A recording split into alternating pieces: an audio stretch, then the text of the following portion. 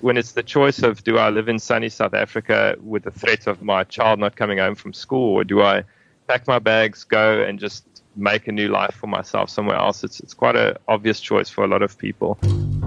It's another episode of The Commute. I'm Jessica Van Onselen. I don't know about you, fellow South Africans, but it feels like a week doesn't go by on my Facebook feed without someone else announcing they've resettled to another country.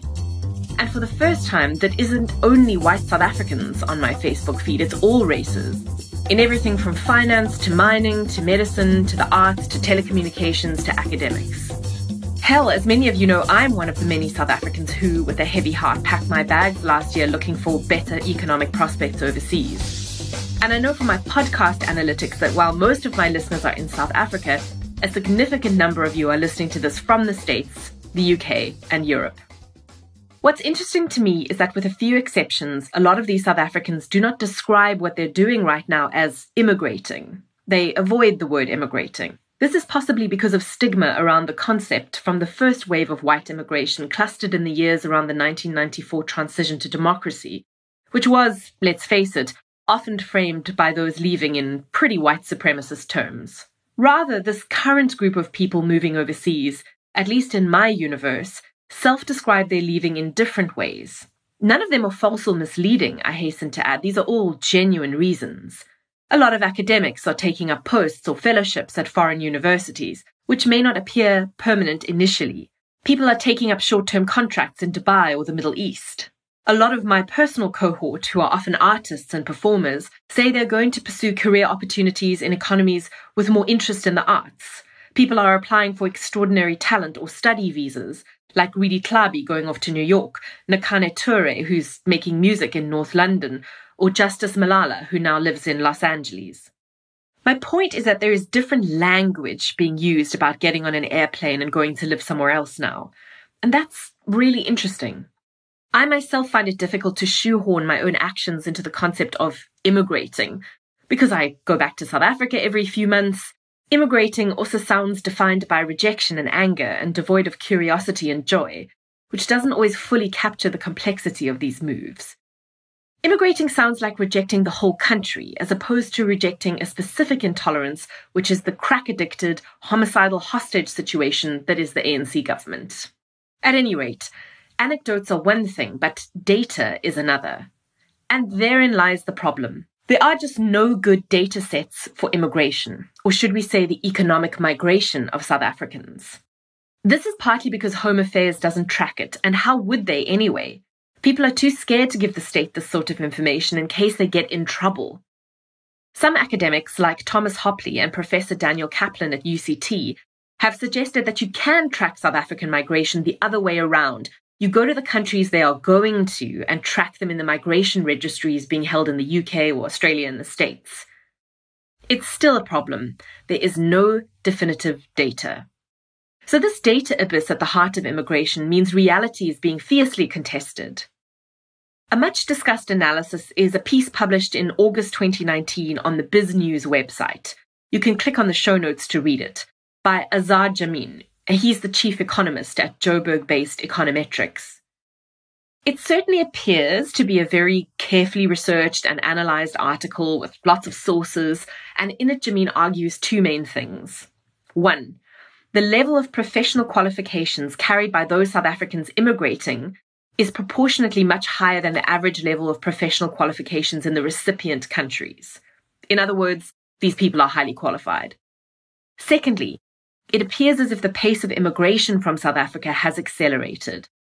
Indeed, the UCT study concluded that during the 2 years, 2016 and 2017, the rate of increase had reached 30,000 people leaving a month. If true, this means very serious consequences for South Africa's skills base, but also for SARS, right? Because when your earners all bugger off to other countries, your fiscus is put under even more stress. Thanks also to government bailout number 502 for the SABC, Denel, SAA, etc. But other people say that Jamin's 30,000 people a month leaving figure was a typo, as there's no primary data to support it. Just this week, that's early October 2019 for those listening later, David Buckham, who's CEO of something called Monocle, wrote in the Daily Maverick that Jameen's figure is garbage. Buckham's points were arguments that immigration is depleting the pool of skilled people in South Africa and subsequently eroding the tax base are largely unfounded. There's no evidence immigration is increasing more rapidly than in recent decades. And Buckham says, and I quote, "The concern of losing skilled people through immigration is only one example of hysteria." You can read Buckham's article yourself and see what you make of it. But there's one institution in South Africa I am damn sure knows exactly who's left the country, and that's SARS. Because there must be South Africans who are now suddenly not earning any income inside SA and who are paying tax into other revenue services around the world. Whether SARS chooses to make public this data in the years to come or not will be interesting to see. But today's interview is not a look at formal data around immigration. It's about informal data, voluntarily self-reported by South African global migrants or immigrants. I recently came across this nifty site, wheredidwego.com, which tries to visualize self-reported data from South Africans on when they left the country and where they went to. The site animates movement from January 1980 to today, based on the information entered by South Africans who want to participate in building the data set. Go and check out wheredidwego.com and have a look. I tracked down the developer of wheredidwego.com, Bernhard Smuts, to understand what prompted him to set up this amazing website. Bernhard Smuts, welcome to The Commute. Thank you. Good to be here. So like most South Africans, I imagine that you must have an immigration story, friends or family or colleagues. How has immigration touched your life? Yeah, so pretty much both my brothers are overseas at the moment. A lot of family members are overseas, and I'd say half of my friends' Facebook or the friends I have on Facebook are about overseas. So you can clearly start seeing people leaving the country or having immigrated after they're finishing school, starting to become professional in that. My one brother lives in Switzerland, other brother lives in Denmark, and a bunch of friends, New Zealand, Australia, in Canada, America, half of Europe, so all over, scattered everywhere. But you yourself are still in South Africa. Tell our listeners a little bit about yourself and what you do. Yeah, so I'm still in South Africa. I live in Cape Town in Longabon. And for profession, I'm a pilot. And other than that, I code in my spare time. So this is actually a hobby project for me. But yeah. You say you code in your spare time, but actually you've built this quite phenomenal site, Where Did We Go, which is the topic of today's podcast. I have a lot of questions for you about it. Could you talk us through a little bit? How did you come to this idea? How did you build the site? Who did you build it with? Tell us a little bit the story of how it came to be. Yeah, so a friend of mine was flying overseas now, and we were chatting, and I asked him, it would have been nice to actually just see a little hop indicated where all my friends have gone, because I was browsing my Facebook the one day and I just checked through my friends list, and I wanted to count down who's gone overseas and that. And eventually it started coming down to counting almost who stayed. Depressing. Yeah, it would have been an interesting picture to actually draw it, to see where everyone had immigrated to or just moved to. Not everyone had immigrated. A lot of people are doing like stints overseas, and then we'll decide once they're there. But then I opened a library called Data Maps, and I started coding it in to see the jumps. And I didn't want to manually, so it's bred out of being lazy, because I didn't want to manually code everyone's data in. So I sent it to them through a little link, and they put their data in. And eventually I decided, well, let's see who else is willing to put their data in. And I posted it on Facebook, and that was about 2 months ago. And at the moment, about 5,385 people have put their data in. So yeah. So from a few friends putting in their data, it's grown quite big. So we're in October 2019. So you actually only started working on this in what, sort of July, August of this year? So I've pretty much been building it the whole year. But the initial idea came from just asking a friend near January. And then I started building the framework, and I just pretty much touch up the framework over and over and over, because it's quite complicated and I don't spend as much time as I want to on it.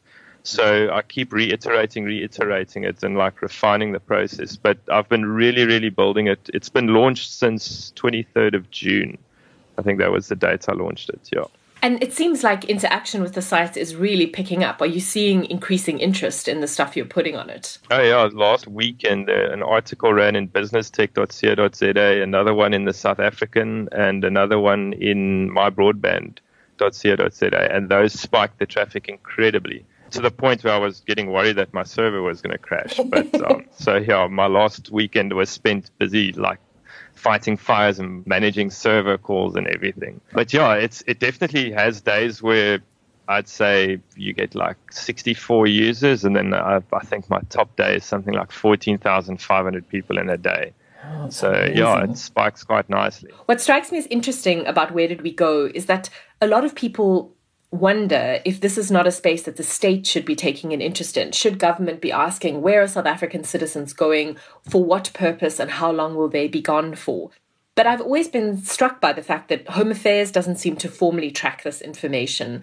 I'm very sure that SARS, the South African Revenue Service, has a very keen idea of who is moving in and out of the country because their revenue streams are so dependent on that class.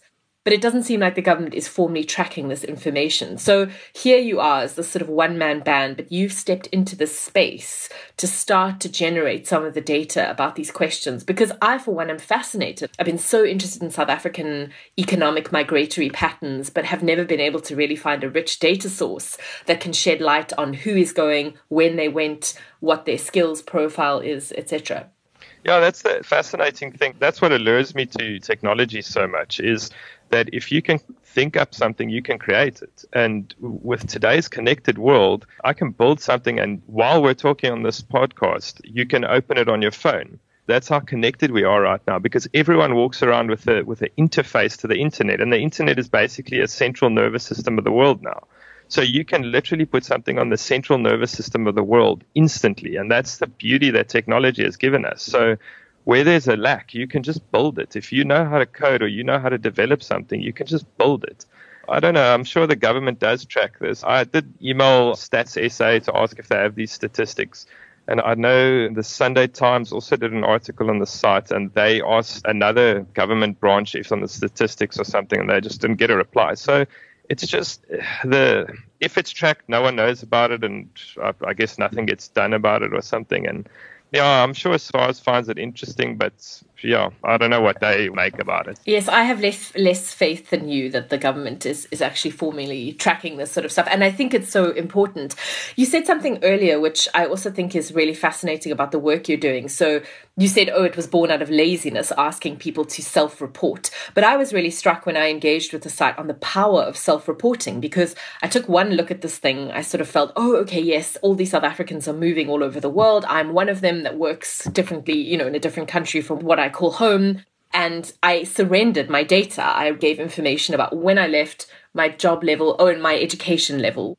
And I gave you my email address. And that means that you must be sitting on one of the most rich data treasure troves, because you have all the information on South Africans who have either moved or are moving. Does that make you feel powerful? I mean, and how safe is that trove of data? Because you are in a very powerful position. Yeah, so at the moment, I don't know, people are quite apprehensive to give their email address. So I've built a filter to filter out all the spoof email addresses, because they can flood my server with a bunch of fake emails and skew the data. So I've built a few little things in there just to protect that. But as for the guy's data, I mean, at the moment, it is valuable, obviously, and people have asked me for the data sets and stuff, if they can access it or look at it and stuff. But I mean, if you read the privacy policy on the site, that's the one thing I do protect, is the email addresses. Because, I mean, no one wants spam. And I mean, I haven't sent a single email to anyone spam related or marketing related. So I want to keep it that way. If you watch that movie, The Social Network, of how Facebook started, they want to keep the thing cool. They don't want to make it all scummy and spammy and adverty and everything. So I like the site. I like that it's clean and neat, and I don't get anything out of it. I mean, the server costs I pay out of my own pocket, which when those spikes happened with the articles was worrying me a little, because all the server stuff is hosted internationally.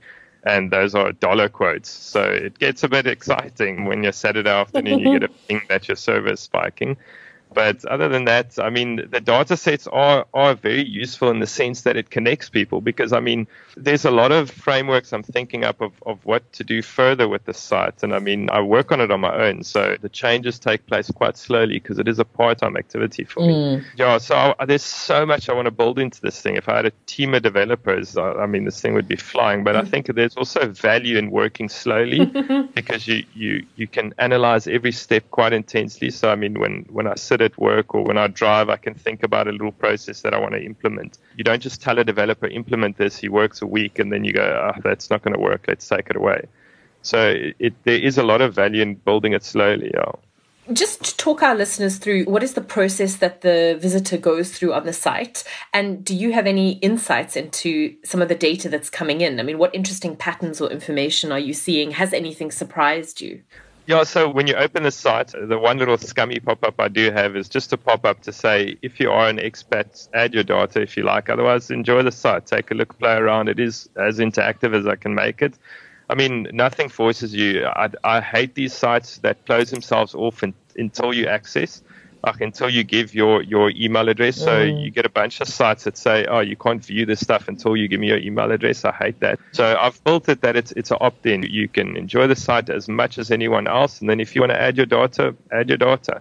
There's just a little plus icon of a man, or a man with a little plus next to him. There's 5 icons on the site. The one it's pretty self-explanatory. You click on that and then it opens a little form field where it asks, were you born in South Africa? How many years did you live here?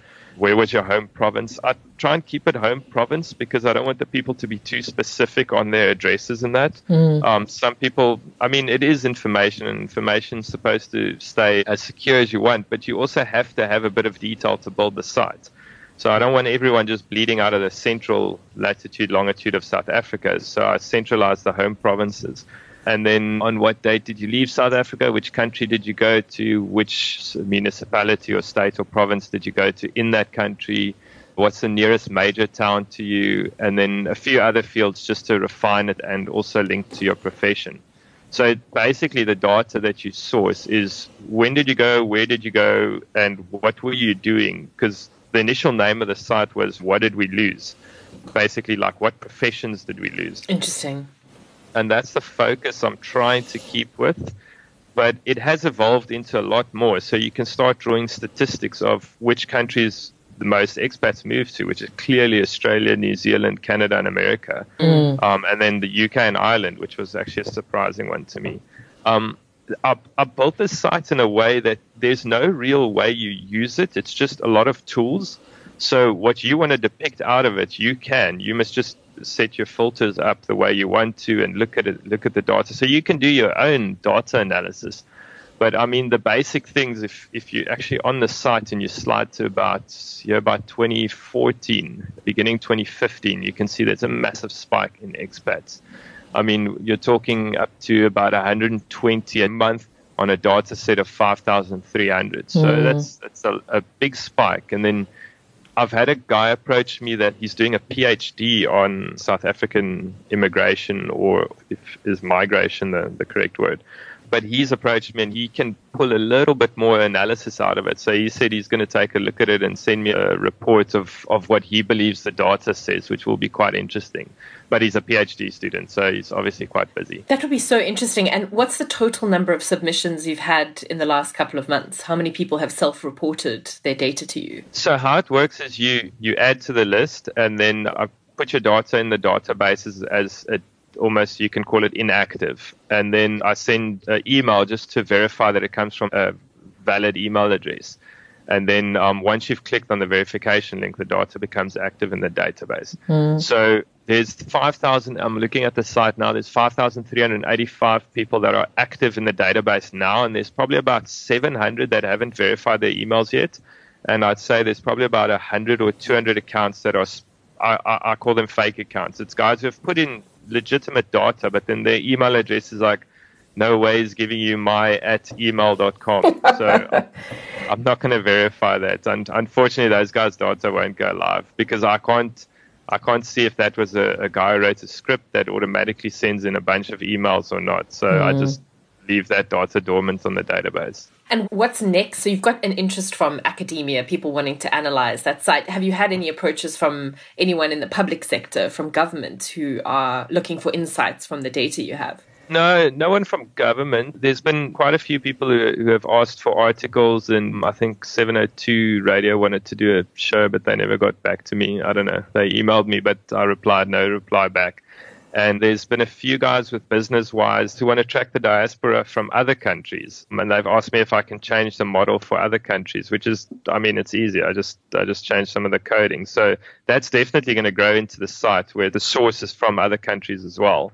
I just want to get it nice and stable for South Africa before modifying it for that. That's fascinating. And what's next for the site? What do you want to build, develop, grow, change in terms of what you're asking people to report?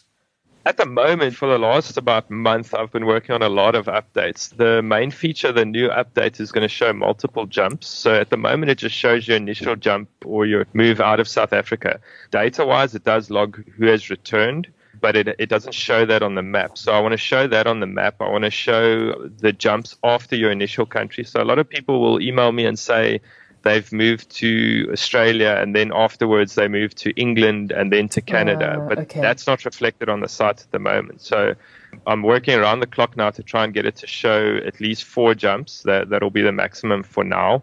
And then later on in the site's life, it'll show as many jumps as you want. But you have to also then protect it against people putting in their whole holiday regime every week or something. So there's a balance between what you can have the people add and what you can't. And it's very difficult because everyone thinks different. So someone says, no, obviously I'm just going to put, if I've lived in a country for a year, but a person who's the term digital nomad, people who just work in different countries every second week, they move to a different country. If they have to log all their journeys, then it becomes like a traveling app almost. But it's interesting that people aren't perhaps as stable as I would have imagined. So it wasn't that they lived in South Africa and then went on to build a life in Germany or Denmark. It's that they're moving to multiple locations over many years.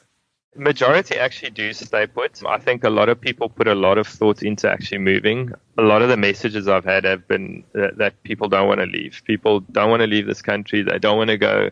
Personally, my mom has dodged a bullet that hit the car. My brother's been held up at gunpoint in his offices. My little brother's been beaten up that he ended up in hospital. So, I mean, crime is just a part of everyone's life now in South Africa. It's not who you know that got stabbed. It's everyone knows someone who got stabbed or shot or something. So when it's the choice of, do I live in sunny South Africa with the threat of my child not coming home from school, or do I pack my bags, go and just make a new life for myself somewhere else? It's quite an obvious choice for a lot of people. But also a privilege. I've been so struck with this I'm staying movement, staying and going, being able to leave South Africa, especially if you have a second passport, is in a way a migratory privilege that is not available to everyone. And I think that can also polarize the debate and lead to acrimony on both sides, because often people who do choose to leave, either briefly to work overseas or to build their skills and then return, or those people who close the door and say, I'm leaving and I'm never coming back to South Africa, I think that it can make people who stay behind feel that they've been rejected or that an assessment has been done and South Africa has been found to have failed that assessment. And I do worry about one of the aspects of this large skills migration spike we're seeing at the moment, although there have been many historically, we're seeing a particularly big one at the moment, is that we are seeing a sort of counterforce in the I'm staying movement, which just shows how emotional a topic it is. It definitely is. And that occurred to me at a stage that the site could have an actual negative, almost like fear-mongering type of negative output.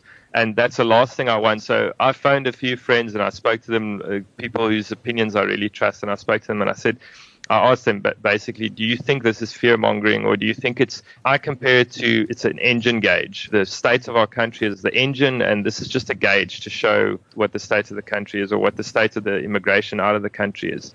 Obviously, the engine gauge isn't causing the engine to be bad or to break down. It's just showing you that things are breaking down, and then it's up to you to decide what to do with that information. So bottom line is the site is a gauge of what's happening in the country, and what you do with that information is up to you. I had a guy he moved to the Isle of Man recently this year, and he told me it's been a difficult decision for him, but when he saw that he's not alone, basically, it made the decision a bit easier for him. Interesting. It's definitely not, I don't want to influence people's decision with the site. Well, it started with me wanting to see something that wasn't there. So I built it, and now it's there. Now I can see it. And often you'll sit on the site and just watch the arcs fly out. And it's interesting to a sense of which countries they go to, why would they go there, who would move to, what's this one, who would move to Liberia from South Africa. Not that I know much about Liberia, but I know they had a massive civil war there and their economy isn't super stable. But then again, it shows you what interesting facts you can pick up from the site, from people moving overseas. What has surprised you most about the site, actually? I would say that a lot more people moved to Ireland than I thought. That was an interesting one for me. But I think with the sample size of the site at the moment, it's still quite small, so it could be biased to the Facebook groups that's been circulated around. Of course. So, I mean, if there's 10,000 people in Australia and they all put it on Facebook, it's going to get a lot of momentum in Australia, and then you're going to get a lot of hits from Australia. But if there's 5 people in Italy, they're not going to pick up on so easily on it. So the method of the data collection is still quite skewed. But I think as the sample size gets bigger, I mean, we know that no one is moving to the DRC to start a new life there, and the site reflects that. And no one is moving to North Korea, and the site reflects that. So it is reflecting a rough estimate of everything. And everywhere where I've had an interview or I've written an article about it or something, I emphasize the fact that this data isn't 100% accurate. It's not statistically verified data. It's best case guesstimate data. So you do get a bunch of people who will comment on a Facebook thread and say, yeah, but this is fake data and stuff. They're not forced to look at it. They can watch YouTube if they want to. For those who want to take a look at it and analyze the data as you see fit and decide what you want to decide out of it. It's just indicative rather than a substitute for verified government data. It's interesting. I would love to make it perfectly verified, but no one's going to send me scans of their passports and their ID numbers without knowing exactly who I am and what I stand for. So I decided I'm not going to go through all of that. And I mean, the people are apprehensive. There was a guy who told me there's no way he's giving me his data. Who am I? And I jumped on a Skype call with him and I chatted to him and we had a long chat and it was interesting. And after that, he was more than willing to give me just his general data and spread it to his friends and everything. You know, I always encourage people, be cautious on the internet, be cautious with your data. The Facebook Analytica scandal that I think you talk about in one of your podcasts. I mean, that showed people will opt in, throw their data at someone and they'll tell them they can use it as they want. And then when they use it in a way that they didn't expect, then they're upset. But they did give the guy permission. Well, I was just so struck, as I said, when I was engaging with your site. You know, it was so interesting to me that I self-reported, handed over a whole lot of my data. And then when I was taking a walk this morning, I thought, well, actually, if this person was a bad actor, which obviously you're not, but if you were a bad actor, you hold all the information of a group of South Africans who all have something powerful in common, which is that they have temporarily or permanently migrated out of the country. And that if you did want to sell that data or do micro-targeted adverts or try to influence an election, you would be in a very powerful position. So with great power comes great responsibility. But the data set isn't the side that I can influence an election. You never know. And I'm joking. I'll eventually maybe put some advertising on the site just to cover some costs that the site incurs me, because it's either that or ask people to just throw money at me, which I doubt is easy to happen. But I mean that's all subtle. Just, you know, everyone understands that aspect. But as for selling the email list or giving it away or something, it's protected, it's secure. That's no intention of mine. If I could do without getting your email, by sure, I would have rather done that. The only thing is I don't want unverified data, so then it skews the site. And sometimes it's nice to communicate with the guys. So in the data capture form, there's a little block at the end that says, do you have a comment for the developer? And a lot of people have written some really, really cool stories in there and stuff. And it's nice to email back and forth and ask them, or a lot of IT specialists have added their data to the site, and then they've got lots of recommendations, like this is what they do for a living. So they've got way more experience than me on it. And they'll give me some suggestions, and they'll give me some, I mean, a few people have offered to help with the work and stuff. So there's a lot of value in being able to communicate with the people. And if you don't drop an email address, I mean, you can always unsubscribe or delete your data out of the data set. That's the new data retention rules that have come through with the Facebook scandal, after the Facebook scandal, is there must always be a way for someone to delete their data. So, I mean, a few guys have sent me emails. They're just like, I'd like to remove myself from the data set, and I just delete their data and we move on. You mentioned some really interesting stories. Is there anything that stands out in your mind, interesting stories people have shared with you? Yeah, so I've met some, how can you say, South African influential people, in the sense of I met a guy in Canada. He worked on the system for the Jamaican bobsled timing. Oh, wow. The timing during the 1988 Jamaican bobsled. That's and awesome. We had a to and fro chat. It was quite interesting to see how his life turned out there. And there was another guy, I think he lives in Australia now. I don't know if you recall the advert. This was a petrol station advert where the baby is in a pram and he like scoots off and the gran and grandpa go, "Where's he going?" And then in Afrikaans she says, "Oh, seker nie ver nie." So that was the guy who produced that ad. And there's a guy who wrote a book that was quite influential in South Africa that's now living in Canada and that. So there's here and there nice stories that you actually get to interact or chat with the people. That, I must say, has been one of the things that I didn't expect to happen on the site, but did. But I'm really thankful for is you get to chat and you get to mingle with the people. And I'm going to put up updates on the site that actually harnesses that aspect of the storytelling. So there's a lady, she mailed me, or in the comments she also wrote, she's like, she'd love to read everyone's stories. And I'm like, yeah, that's definitely coming in. So the Facebook group is Where Did We Go website. Or if you just search on Facebook, Where Did We Go, you'll find it. I mean, the green and black is very indicative of the site. So just search for anything that's got Lumo green and black. And then all the updates I push to Facebook. I don't want to email the guys because emails are quite private. So the big updates I'll send via an email, or like if I need some more data or if people are willing to give more data, I'll send that through on email. But any other updates with the pictures and videos, I'll send on the Facebook group. It's just a bit more of a passive way of letting the people know so that they don't get hounded by my emails the whole time. One thing your site doesn't track is race, the race of those moving. But obviously being such a race-obsessed society, and traditionally immigration has been almost the exclusive realm of either economically or politically anxious white South Africans. But we're in an interesting space right now because for the first time in South Africa's history, according to a number of sources, the immigration of black skilled professionals for the first time in history has outstripped that of white skilled professionals. So we are starting to see black South Africans leaving the country to seek greener economic or experiential pastures. But you decided not to capture race, and I imagine you probably have good reasons for that. Yeah, so in the new form that I'm designing, it will capture race and gender specifically, and it'll also capture a bit more details, like I said, multiple jumps, multiple reasons for leaving the country or just being outside the country. So it is a very big factor. I mean, the whole race aspect. What it says about it, it'll be, like I say, it'll be for anyone who looks at the site to decide. I mean, I'm not going to make any assumptions on it or anything, but I have also heard the same thing that it's not just white people leaving the country anymore, which is quite interesting.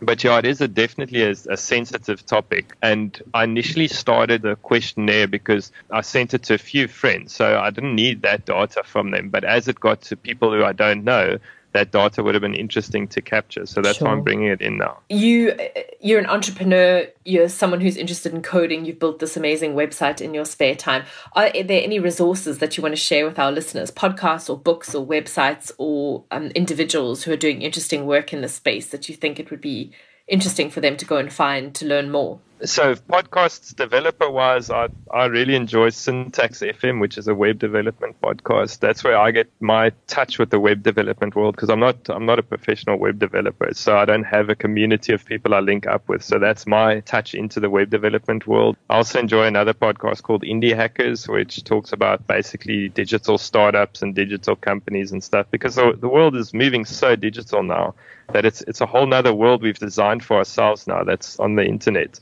And it's just exploding. And the more it explodes, the more options and opportunities there are for it. So it's interesting to see what businesses and what opportunities are out there with the digital world. Absolutely. And would you ever do this full time, Bernard? Do you think you could become the next Mark Zuckerberg? I'd like his money, but not his responsibility. I don't know. I enjoy it. There are days when I just go, I don't want to see a line of code ever. But I think anything you do too much becomes too much. I think it's a nice split now where it's not my professional job and I'm not doing it under pressure of someone. I don't know if I would ever want to do this for someone professionally where I have to work on things that aren't important to me. So if it was building my own stuff, I could definitely see myself doing that a bit more full-time, building on my own projects and that. So yeah, time will tell. At the moment, I still have a permanent job. Still a side hustle. Yeah, still a side hustle. That's all right. We're all going to have our side hustles. Bernhard Smuts, thank you so much for your time. I'm going to leave you to run out. Well, you say there's no sunshine in Langebaan today, but you can run out into the gorgeous beauty of the Western Cape. And thank you so much for taking the time to talk to The Commute. Thanks so much, Jess. Thanks for listening. Remember, you can always access our library of past episodes at www.thecommute.co.za. And if you have any feedback or ideas or topics that you feel you would like an explainer on, please feel free to email me at thecommutesa@gmail.com, or you can tweet me at BigIdeasPodcast. And if you enjoyed today's episode, please tell a friend. You can find The Commute on Apple Podcasts and hopefully most other podcast platforms too. See you next time.